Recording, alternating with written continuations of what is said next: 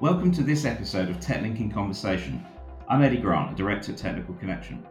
During our conversations, we seek to review the topical bulletins published on TechLink, our knowledge management tool, for all things tax, trusts, pensions, and much, much more.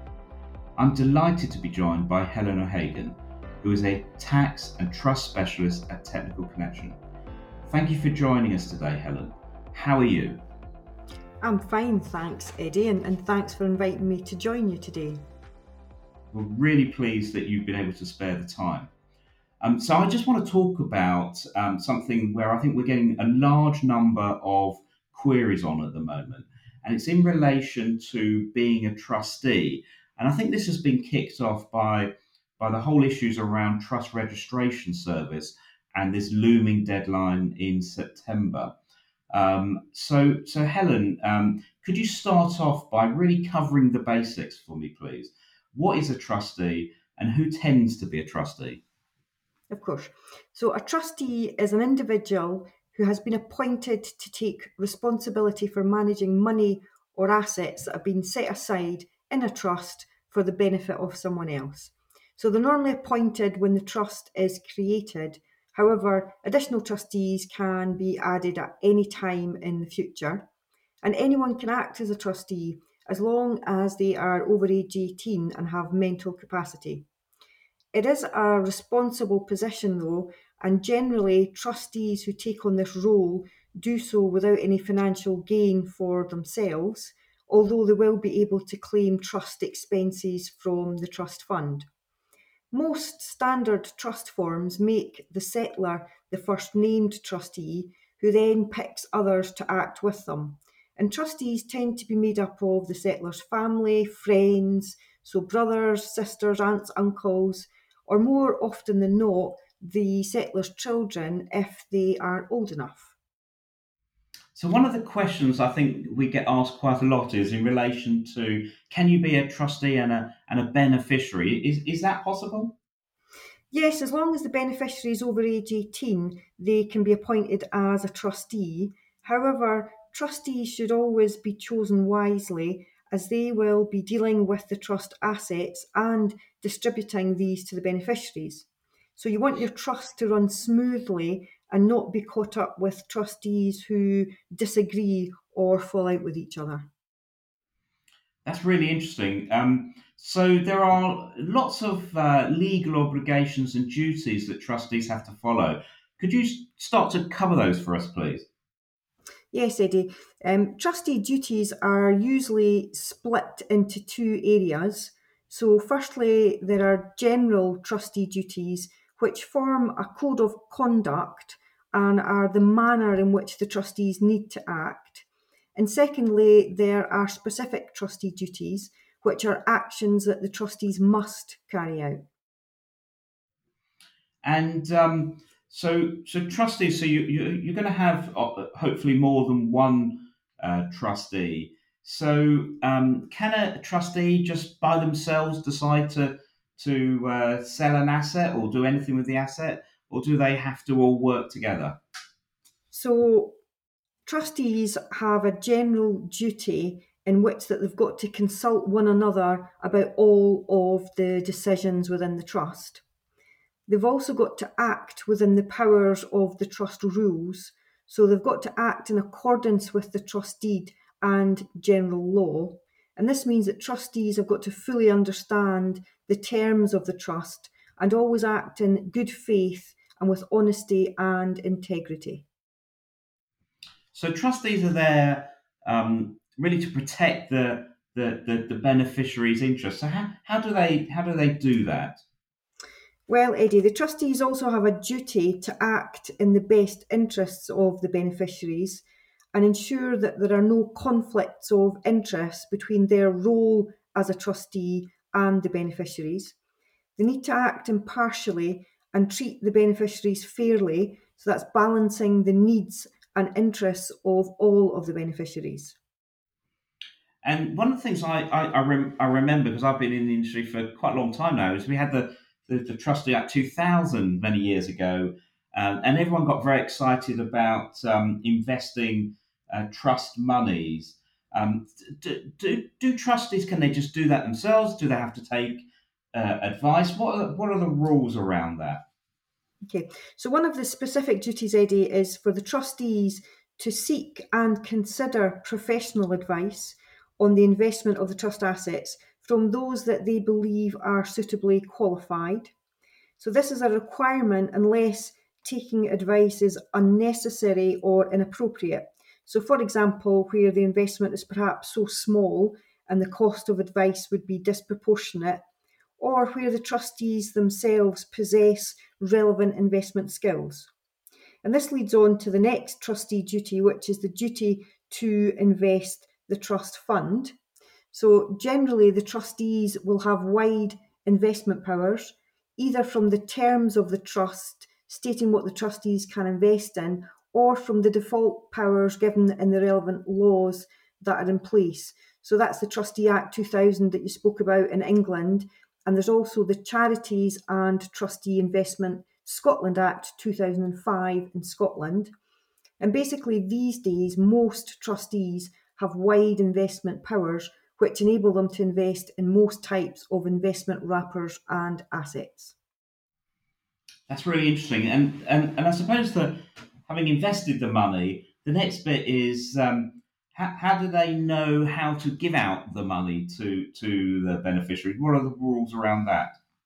So, another of the trustees' duties is to distribute the trust funds to the beneficiaries of the trust. And it's really important that the settlor informs the trustees as to the purpose of the trust. So the settlor should write what we call a letter of wishes to the trustees, and that just outlines what they want to happen to the trust fund and when they want it paid out. So it's not binding on the trustees, but it gives the trustees guidance when the time comes to distribute the trust funds. The settlers may no longer be around when the trust is being distributed, so it's prudent to ensure the trustees have got guidance to help them decide who benefits and when from the trust fund. And as I said at the beginning of this podcast, the trustee registration service is a lot of noise around that, and I think it's going to increase as we come up to that September deadline. Could you just remind us what is the purpose of the trust registration service? Is it complex? Is it something that trustees could do easily? Certainly, Eddie. The trust registration service is just another way of gathering information, and it was introduced as part of the money laundering regulations. So it's basically just a way for the government to gather information about the parties involved in trusts. And as you know, this is essential in the fight against crime and identifying individuals involved in money laundering and terrorist financing. And it's not as scary as it sounds to register your trust. I registered mine using the online service, and it's just asking for basic trust information. So, who are the trustees? Who are the beneficiaries? That kind of thing. The confusing part for me was the government gateway account. You need a separate one for the trust. You can't just use your own gateway account. It's actually called an organisation account. But once I got that set up, it was kind of easy just to go through and answer each of the questions asked. So, just taking the sort of stuff you talked about trustees, and my understanding is this trust registration service is all online. There's no paper version of it. So for some trustees, that must be quite challenging. And my understanding is you have to have a lead trustee to do that work for you. So the trustees have to appoint a lead trustee.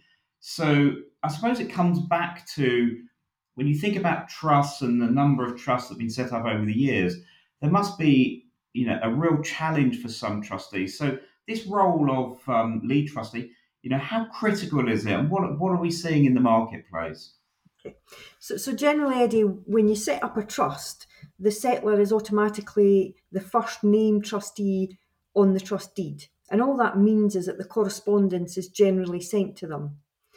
However, under the trust registration service, you can just choose which trustee will be the lead trustee, so who will input the relevant details into the system. So if you've got an elderly settler, for example, the trustees can choose someone younger to be the lead trustee for the trust registration. And it makes sense really to pick someone who's familiar with computers and technology to fill out the form. This does not make any difference to the running of the trust and the duty of the trustees that we spoke about earlier. Picking a lead trustee under the trust registration service just means they will deal with HMRC and update any future changes on the system when necessary. So I think, from an advisor's perspective, really having that conversation with the trustees and getting the right trustees and certainly the right lead trustee is really important from an advice perspective. And there must be sort of stories when you haven't got the right trustees and you're trying to pay out beneficiaries the money. That must be a real challenge. Have you experienced that over the years where claims have been made and you've just got the wrong trustees? Generally, under claims and certain transactions on trusts, you've got to have all of the signatures of all of the trustees.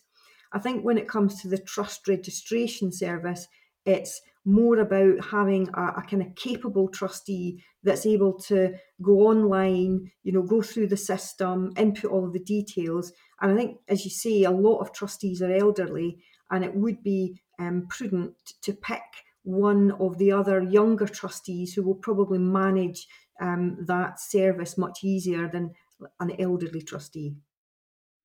And you mentioned that you've registered your own trust recently. How long did that take for you to do that? It didn't take long once I'd actually worked out that you need an organisation gateway account. I struggled with that because the computer kept pre-populating my own private gateway account, and I had to go through the process of trying to find how to do that. But once I'd done it, the actual revenue system is very clear, and the questions are all clear, and it's all basic information about who the trustees are, where are they resident, who are the beneficiaries. So it's not tricky in that respect. It's just being comfortable with computers and being able to go through the system quickly to get it done. So I suppose one of the biggest bits of the process is collating all that information. So there's probably a lot of preparation even before you start going to your computer. And is that easy to do? Is all the information, was it easy for you to know all that information? Yes, it's standard information, identification information. So, like national insurance numbers, names, addresses, um, whether someone is resident in the UK or not. So one would expect that if you've set a trust up and you've appointed trustees, that you're going to know them well enough that you'll be able to obtain the information easily from them to be able to input that into the actual trust registration service.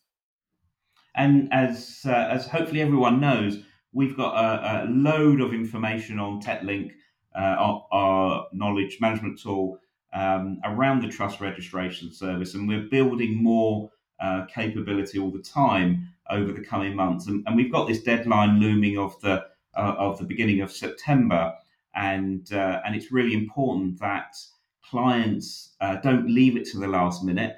I think recently it was Canada Life that said I think it was about 150,000 trusts have been registered. So there are a lot of trusts still to register, and it will be obviously a very busy summer if everyone leaves it right to the last minute. Thank you so much for your time today, Helen. Really, really helpful.